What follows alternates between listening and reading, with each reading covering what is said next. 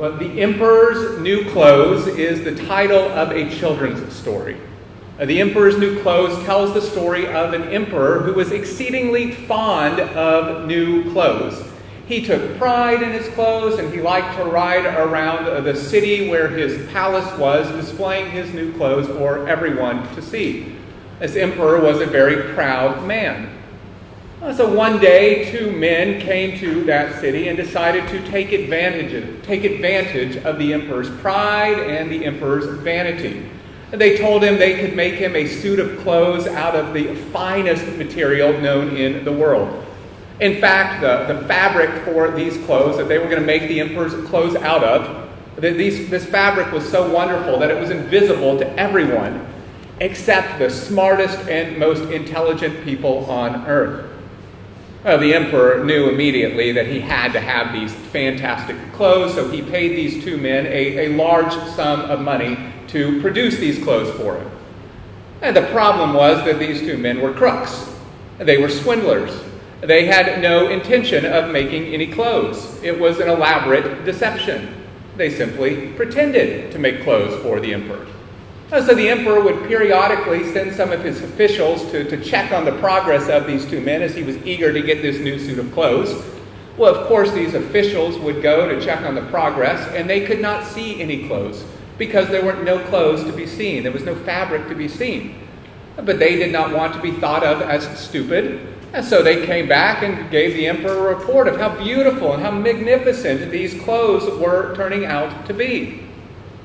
Well, finally, the day came for the emperor himself to see these new clothes. They were finally ready. Of course, when they were brought to him, he could not see anything either. But like all the others, he was too proud to admit it. So he praised the work of these two men who had made these clothes for him, and he decided that he was going to wear this fine suit of new clothes in a parade throughout his city, clothes that did not actually exist. So the emperor ended up parading himself through the city in only his underwear, all the while convinced that he was wearing a very fine suit of clothes.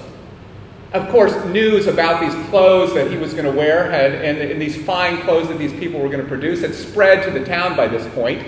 So though they could not see anything but the emperor's underwear, they were too proud to admit that they did not see the clothes either. That is, until a little child finally said what everyone knew was actually true. The emperor is not wearing any clothes. That opened up the floodgates, and soon the emperor became a figure of ridicule throughout the town. However, the emperor continued to refuse to admit that he was actually wearing no clothes. He demanded that the parade continue, and this is how the story concludes. So he walked more proudly than ever, as his noblemen held high the train of his clothes that was not there at all. The emperor's pride ultimately led to the emperor's humiliation, and his humiliation simply grew because he was unwilling to humble himself and admit the truth that he was wearing no clothes. He would not admit the error of his ways, that he had been duped. Well, friends, this emperor in this fictional children's story is a picture of Pharaoh, king of Egypt.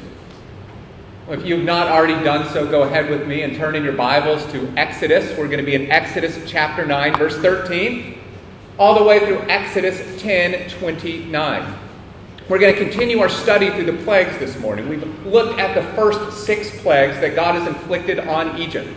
Plagues in which God has demonstrated his power, his supremacy over all the gods of Egypt, over the powers of Egypt, where God has shown even his distinctive love for his people, in that some of these plagues have not been inflicted on the Israelites. But despite the overwhelming evidence of God's power, and that he is the one that is truly sovereign over the affairs of Egypt, Pharaoh has thus far refused to repent. He has refused to listen. He has refused to let the people of Israel go. Well, that only continues in our text for this week. Like the emperor who was unwilling to admit that he was actually wearing no clothes, despite overwhelming evidence to the contrary, Pharaoh continues to hold on to the illusion that he is ultimately sovereign over the affairs of Egypt. He continues to hold on to the illusion of his own power and refuses to acknowledge God's supremacy. Like the emperor's pride led to his shame, Pharaoh's pride eventually led to his destruction and the destruction of his entire nation. Proverbs 16:18, pride comes before destruction and an arrogant spirit before a fall. Prime example, Pharaoh. I have 3 points for you to consider from today's sermon. The first is God's power. The second is Pharaoh's pride. And the third is God's patience. God's power, Pharaoh's pride, God's patience. And the main idea is this: God opposes the proud, but he is ready and willing to show mercy to those who humble themselves by repenting of their sins and submitting to him. God opposes the proud, but he is ready and willing to show mercy to those who humble themselves by repenting of their sins and submitting to him. So first, we're going to think about God's power. And now we do not have time to read all the verses that we are going to cover this morning. I continue to encourage you to look at the bulletin and read ahead. We publish the next sermon text in advance. That's for you. I know what I'm going to preach next week, but we encourage you to go ahead and read ahead. We don't have time to read all the verses, but I want to briefly recap the plagues that take place in our text for this week. First, God announces a devastating hailstorm that will destroy people, animals, and crops. Huge blocks of ice basically falling out of the sky. That plague is followed by a plague of locusts that cover all of Egypt. And the locusts eat all of the crops that the hail does not destroy. And these 2 plagues are then followed by the plague of darkness. 3 days of darkness in the land of Egypt. That is so thick that the Bible says it can be felt. And so though we do not have time to read everything, I do want to read Exodus 9:13 through 21, as these verses kind of set something of the foundation for what comes next. So please follow along with me, starting in Exodus chapter 9, verse 13. Then the Lord said to Moses, "Get up early in the morning and present yourself to Pharaoh. Tell him, 'This is what the Lord, the God of the Hebrews, says. Let my people go so that they may worship me. For this time I am about to send all my plagues against you, your officials and your people. Then you will know there was no one like me on the whole earth. By now I could have stretched out my hand and struck you and your people with a plague, and you would have been obliterated from the earth. However, I have let you live for this purpose, to show you my power and to make my name known on the whole earth. You are still acting arrogantly against my people by not letting them go. Tomorrow at this time I will rain down the worst hail that has ever occurred in Egypt from the day it was founded until now. Therefore give orders to bring your livestock and all that you have in the field into shelters. Every person and animal that is in the field and not brought inside will die when the hail falls on them.' Those among Pharaoh's officials who feared the word of the Lord made their servants and livestock flee to shelters. But those who didn't take to heart the Lord's word left their servants and livestock in the field." Well, in these plagues that we're going to examine this morning, we come back to this theme that has been so prevalent throughout Exodus. I think probably something I've mentioned each and every week during our study of Exodus, and that is the fact that God was making himself known. He was making his power and his glory and his might known to Israel, to Egypt, and we see even with the ultimate purpose of making it known among the nations. In these verses, God declared to Pharaoh that he was about to send all my plagues against you. He was going to increase the severity of the plagues. He was going to, in some sense, fully unleash his power. I mean, I don't think he was fully, but you get the idea. The hailstorm, in fact, is the first time death has come to people in the plagues. Not only that, the hail destroys many of the crops of Egypt, and what was not destroyed, because it had not yet come up when the hail fell, was destroyed by a plague of locusts. It is a picture of complete devastation to Egypt. God's power was also seen in the extent or the power of the plagues that he inflicted here on Egypt. Look at chapter 9, verse 18. I will rain down the worst hail that has ever occurred in Egypt from the day it was founded until now. Verse 24, the hail was so severe that nothing like it had occurred in the land of Egypt since it had become a nation. Chapter 10, verse 6, God said that the plague of locusts would be something your fathers and grandfathers never saw since the time they occupied the land until today. And then chapter 10, verse 14, never before had there been such a large number of locusts, and there never will be again. Well, I don't know if you all are familiar with this term. At least in the United States, sometimes a particularly powerful storm will be called a 100-year storm. So a really bad flood is a 100-year flood. Perhaps a really bad snowstorm might be called a 100-year blizzard. The idea is that these storms are unusually powerful. So powerful, in fact, that storms of those magnitudes only come around about every 100 years or so. You're likely to only witness one in your lifetime. Well, the plagues that God brought, the hail and the locusts, were much more than 100-year disasters. No one had ever seen hail or locusts like this in Egypt, and no one ever would again. God was unleashing his power and his might in an extraordinary way. He was making himself known. And over again, and the text also mentions how comprehensive these plagues were. Moses writes that the hail struck down everything in the field, every animal, and every person, every plant, every tree.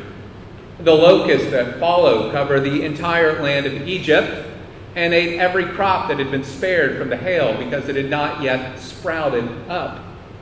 The darkness the Lord sent was so complete that we read in chapter 10, verse 21, that it could be felt.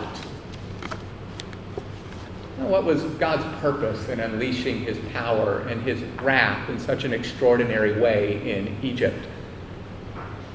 Like he has many times in Exodus, God gives us the reason why. You look back at chapter 9, verses 14 and 16. God said he was sending all his plagues because then you will know there is no one like me on the whole earth.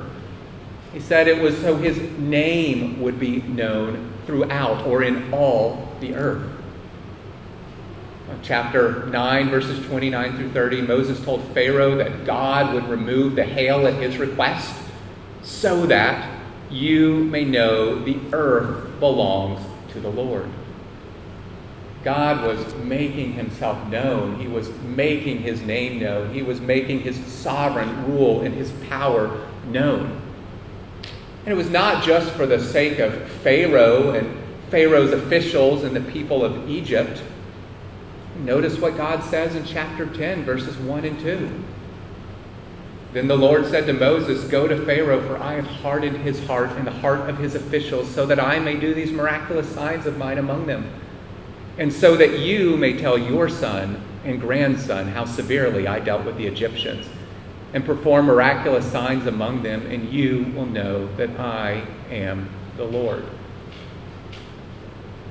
God's power that was on display was not just to make his name known among the Egyptians and to Pharaoh, but just as importantly, and probably more importantly, to his people, to the nation of Israel. They were to remember his power that was on display, his judgment that he brought against the nation of Egypt, and they were to live in a holy fear of the Lord.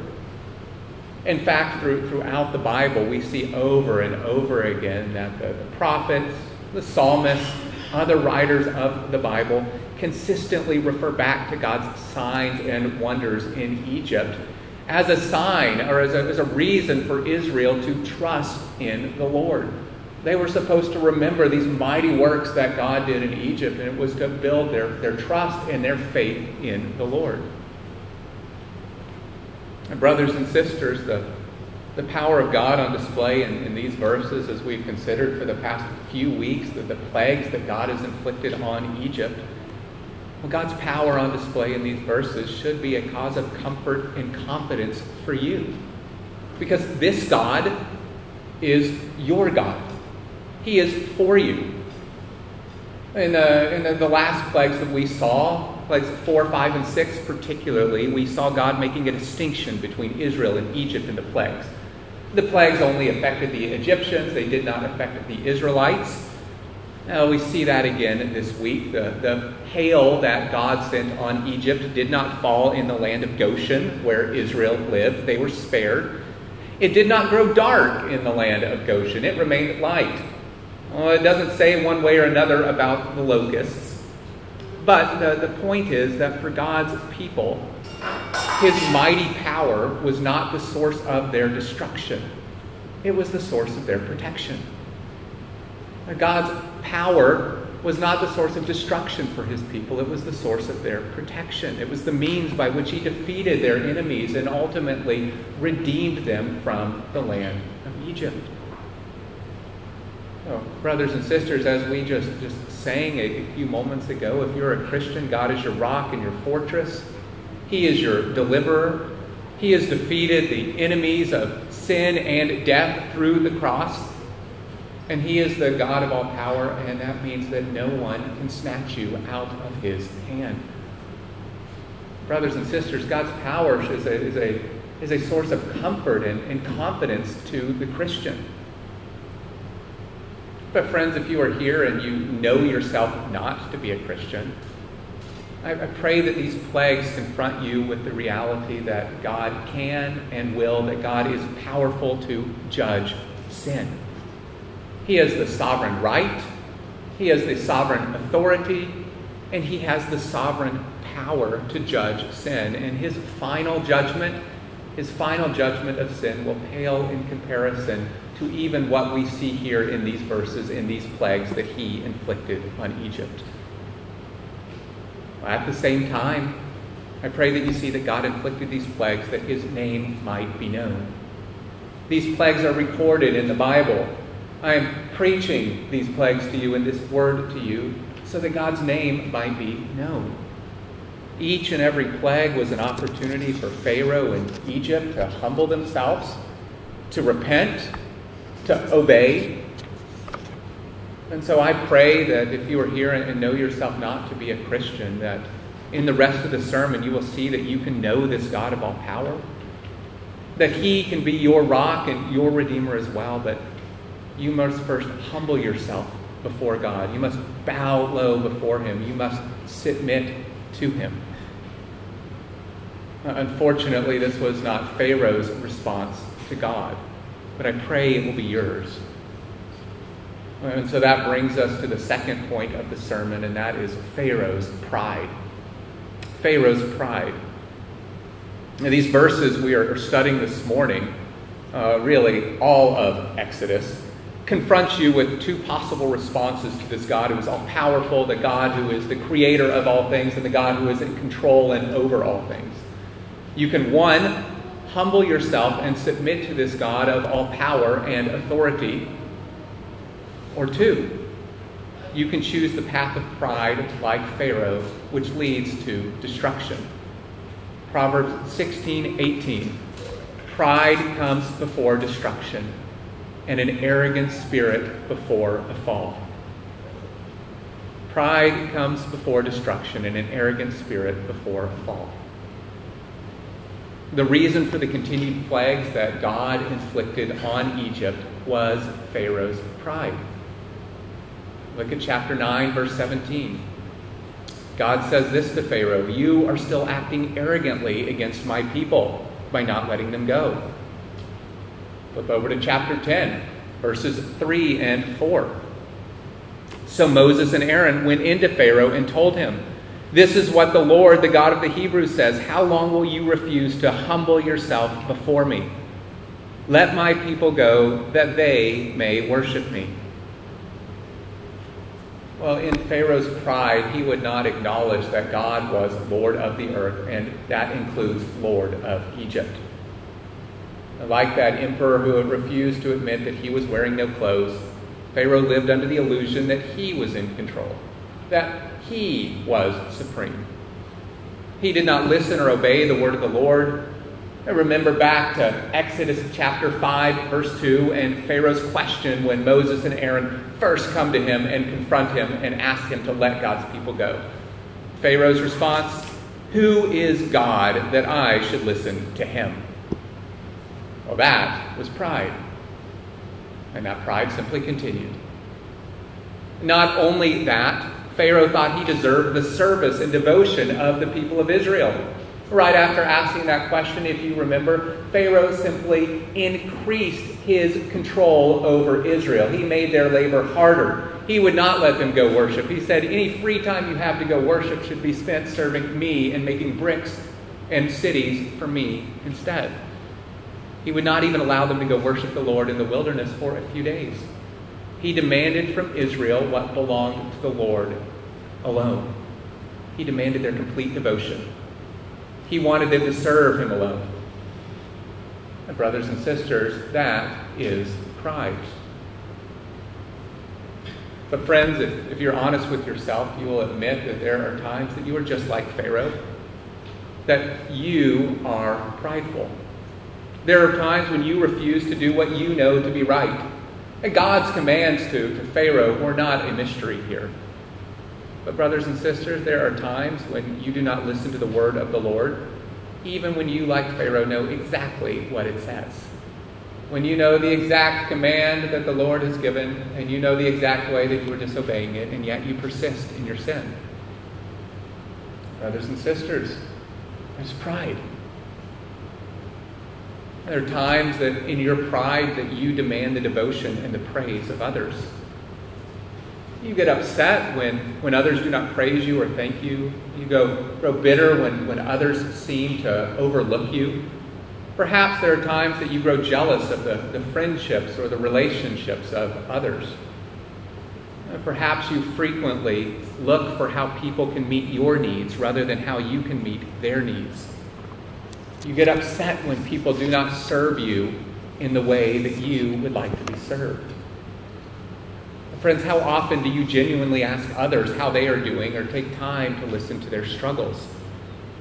Do your own struggles, do your own sorrows always seem greater than those of others? Brothers and sisters, what do those things show? They show your pride. In your pride, you want the praise and devotion of others that you have no right to demand. And friends, if you are honest, you will admit that there are times that you give your devotion to things other than God as well. Your work, your family, your social life, fill out anything else between. It might not always show itself, but when forced to choose between the things of the Lord or the things of earth, which do you choose? Where do you devote your time and your energy? Where are you showing your devotion? But brothers and sisters, where Pharaoh's pride was most on display was in his false humility and in his false repentance. Look at Exodus chapter 9, verses 27 and 28. In the midst of the hailstorm, Pharaoh calls Moses and Aaron, and he says this, "I have sinned this time," he said to them. "The Lord is the righteous one, and I and my people are the guilty ones." Well, other than the "this time" part, that sounds pretty good. It's Pharaoh's first admission of sin and guilt and all the plagues and all the times that Moses and Aaron have come and talked to Pharaoh. At first glance, it seems like a pretty humble response. But you just have to scroll down to verses 34 and 35. And you find that as soon as the hail went away, as soon as he experienced relief, and Pharaoh simply hardened his heart yet again. The same thing happened when the locust came. Pharaoh called Moses and Aaron and told them that he had sinned. He even asked for forgiveness and asked for them to appeal to the Lord that the locust be taken away. However, when the Lord takes the locust away, we read in chapter 10, verse 20, that the Lord hardened Pharaoh's heart and he did not let the people go. Well, again, here in Exodus, as we've seen a few times already, we find that somewhat mysterious interaction between God's sovereignty and human responsibility. It's true that God both hardened Pharaoh's heart and that Pharaoh hardened his own heart. The Bible teaches that God's sovereignty and his power is so great that it extends even to the human heart. It is God's choice to whom he will show mercy. And yet, the Bible equally teaches that all people are fully responsible for their own sin. Pharaoh's pride and his resistance to the Lord was his own willing choice for which he was responsible. And brothers and sisters, the same thing is true of your own pride. Now, how God's full sovereignty and how man's full responsibility are compatible with one another can be difficult to understand. It can be difficult to understand. I do not know if you remember my illustration from a few weeks ago. I do not know if that illustration was extraordinarily helpful. But I said that my kids cheer for the same sports teams that I cheer for. I did not force them to cheer for these same sports teams that I cheer for. It was their own willing choice to cheer for the same teams that I cheer for. And yet you understand that in some ways I was over their willing choice to cheer for those sports teams. I did not force them, and yet you understand that there was some level of influence that I was exerting. Well, in some way that is, in some ways probably like that, and in some ways not like that. God is fully sovereign, and man is fully responsible. But to get back to Pharaoh's pride and his false repentance, what I want you to see is that Pharaoh's repentance only lasted as long as the consequences of his sin. Pharaoh's repentance only lasted as long as the consequences that he was experiencing for his sin. Once the plagues were removed, he hardened his heart. In 2 Corinthians chapter 7, verse 10, the Apostle Paul writes this. He writes that godly grief produces a repentance that leads to salvation without regret. But worldly grief produces death. Godly grief produces a repentance that leads to salvation without regret. But worldly grief produces death. Well, one author defined godly grief this way: as being sorrowful as God intended is feeling the deep grief that comes from knowing that our attitudes and actions have harmed our relationship with God. In other words, godly grief first and foremost sees our sin as against a holy God, the God of all power and glory to whom we are accountable. It is sorrowful because we know that our sin grieves God. That though it does not cast us out from God's hand, it somehow harms our relationship with God. Worldly sorrow, on the other hand, is only interested in maintaining one's power, one's pride, one's position, one's possessions. In other words, it is a self-serving sorrow. Worldly sorrow is a self-serving sorrow. This is the type of sorrow that Pharaoh had. He was only sorrowful that his crops were being destroyed, that his wealth was being stripped away, that his control over Egypt was being threatened. As soon as those things that he idolized were no longer at risk, his sorrow ceased. As soon as those things he idolized were no longer at risk, his sorrow ceased. He never actually changed. He never actually repented. His sorrow was only self-serving. Now, brothers and sisters, again, I ask the question, what about you? What kind of sorrow do you express over your own sin? Friends, are you much more ready to repent and apologize to others when consequences come with your sin? Do you only apologize to others to try to get rid of the consequences of your sin? And maybe because someone is angry with you and you want to restore that relationship, or maybe someone is threatening to remove something or not give you something that you want, and you do not want that to happen. So at those times you are ready and willing to ask for forgiveness.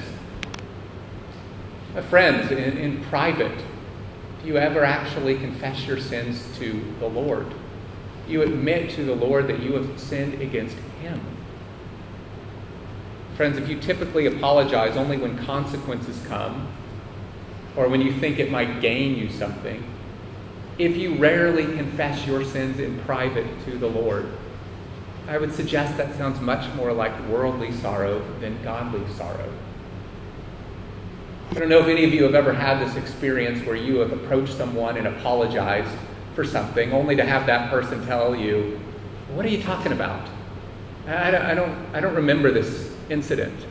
Oh, that was nothing. I wasn't offended." Brothers and sisters, that's probably a good example that you are exhibiting godly sorrow, that the Holy Spirit convicted you of a sin, and you went and confessed, though this other brother or sister, this other individual was not even offended. It's not a 100% certainty that you were displaying godly sorrow, but I would say that's a good indication of godly sorrow at work. It was your own conviction before the Lord that leads you to repent to the Lord and confess to other people. Brothers and sisters, Pharaoh had a worldly sorrow, and the clear evidence of that is that he did not change. Paul writes in 2 Corinthians that godly grief leads to repentance. Repentance is to reverse one's behavior. It is to change. It is not simply to say, "I'm sorry." It is not simply to feel bad. True repentance is to change. It is action, not mere feeling. I think feeling accompanies true repentance, but true repentance does not stop at our feelings. It translates into our actions. For Pharaoh, it would have meant submitting to God, listening to the word of the Lord, and actually letting the people of Israel go. But Pharaoh would not do this. He only wanted repentance on his own terms. Look at chapter 10, verses 8 through 11. When Moses and Aaron first announced to Pharaoh that God will bring locusts, so before the locusts come, but when Moses and Aaron go and announce that the locusts are coming, Pharaoh tells them that they can go worship the Lord as they have been asking. But he asks, exactly who will be going? When Moses and Aaron say everyone will be going, Pharaoh answered, the Lord would have to be with you if I would ever let you and your families go. Now, perhaps truer words were never spoken. If the Lord was with them, their families would go. But Pharaoh did not speak those words in humility, but in great pride. Again, when the plague of darkness came, we read in chapter 10, verse 24, Pharaoh summoned Moses and said, go worship the Lord. Even your families may go with you. It didn't take too long for him to reverse what he had just said a few verses before. Now their families may go. Only your flocks and herds must stay behind. When Moses said that that was not acceptable either, and the flocks must go too, Pharaoh was again unwilling to let the people go. My brothers and sisters, Pharaoh was only interested in repentance on his own terms. He was only interested in submitting to the Lord and obeying to the Lord and listening to the word of the Lord on his own terms. Brothers and sisters, that is no true repentance. That is no true submission, and that is no true obedience at all. God demands your full devotion. God demands your full devotion because he alone is worthy of all glory and honor and praise. There is no such thing as submitting to God and repenting on your own terms. You cannot serve two masters. You cannot simultaneously follow the Lord and say you are devoted to the Lord and hold on to the idols of your heart. You cannot simultaneously follow the Lord and hold on to that sin of your heart. The Lord demands your complete allegiance. To seek to submit to God or repent on your own terms is an exercise in prideful delusion. It's an exercise in prideful delusion. Well, despite Pharaoh's pride and despite the severe plagues that God brings because of his pride, these verses also reveal God's patience and mercy at work. And so that brings us to the last point of the sermon, which is God's patience. So even as we see the severity of God's wrath in these verses, the severity of God's wrath against Egypt and against Pharaoh, we also see the riches of his kindness. Just look back at chapter 9, verses 15 and 16. God told Pharaoh plainly, by now I could have stretched out my hand and struck you and your people with a plague, and you would have been obliterated from the earth. However, I have let you live for this purpose, to show you my power and to make my name known on the whole earth. Now, friends, God could have obliterated Pharaoh from the face of the earth. He could have wiped him away in a moment. This is what Pharaoh deserved. It's what the people of Egypt deserved. It's what the people of Israel deserved as well. Friends, just to be clear, it's what you and I deserve too. The pride of Pharaoh, the pride of Egypt, the pride of Israel, the pride of you, the pride of me is all deserving of death. We deserve to be obliterated. And yet that is not what God did to Pharaoh in Egypt, at least not immediately. You get the impression from God's statement in those verses that he's been holding back. And that's true. He has been holding back. Each new plague was a slightly more powerful warning to Pharaoh and to Egypt to turn and repent. In the riches of his kindness, God gave Pharaoh numerous opportunities to repent. Remember, Moses and Aaron went to Pharaoh 2 times before any plague ever came, telling him to let the people go. Twice he had an opportunity to let God's people go with no plagues coming. And God even warned Pharaoh in Egypt before inflicting many of the plagues. Before sending the hail, God instructed Moses to tell Pharaoh to give orders to bring your livestock and all that you have in the field into shelters. Every person and animal that is in the field and not brought inside will die when the hail falls on them. The only ones who died were those who did not listen to the word of the Lord. There were some who listened, and those were spared. Furthermore, when Pharaoh would express some sort of repentance in these verses, even this worldly sorrow, this half-hearted repentance that was not heartfelt from Pharaoh, well, what did God do? He would remove the plague. He responded even to this half-hearted repentance that Pharaoh was offering. He did this over and over again in Exodus in response to Pharaoh's pleas. God showed himself over and over again to be ready and willing to show mercy if only Pharaoh would humble himself.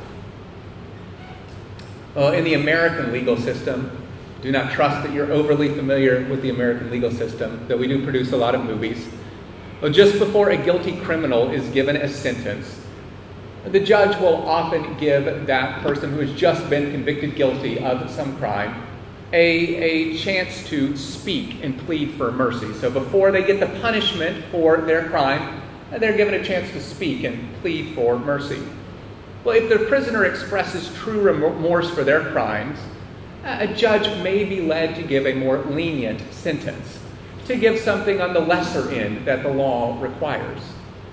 Now, however, there are times that these convicted criminals, someone convicted of a crime, will show no remorse at all. They will not apologize to their victims.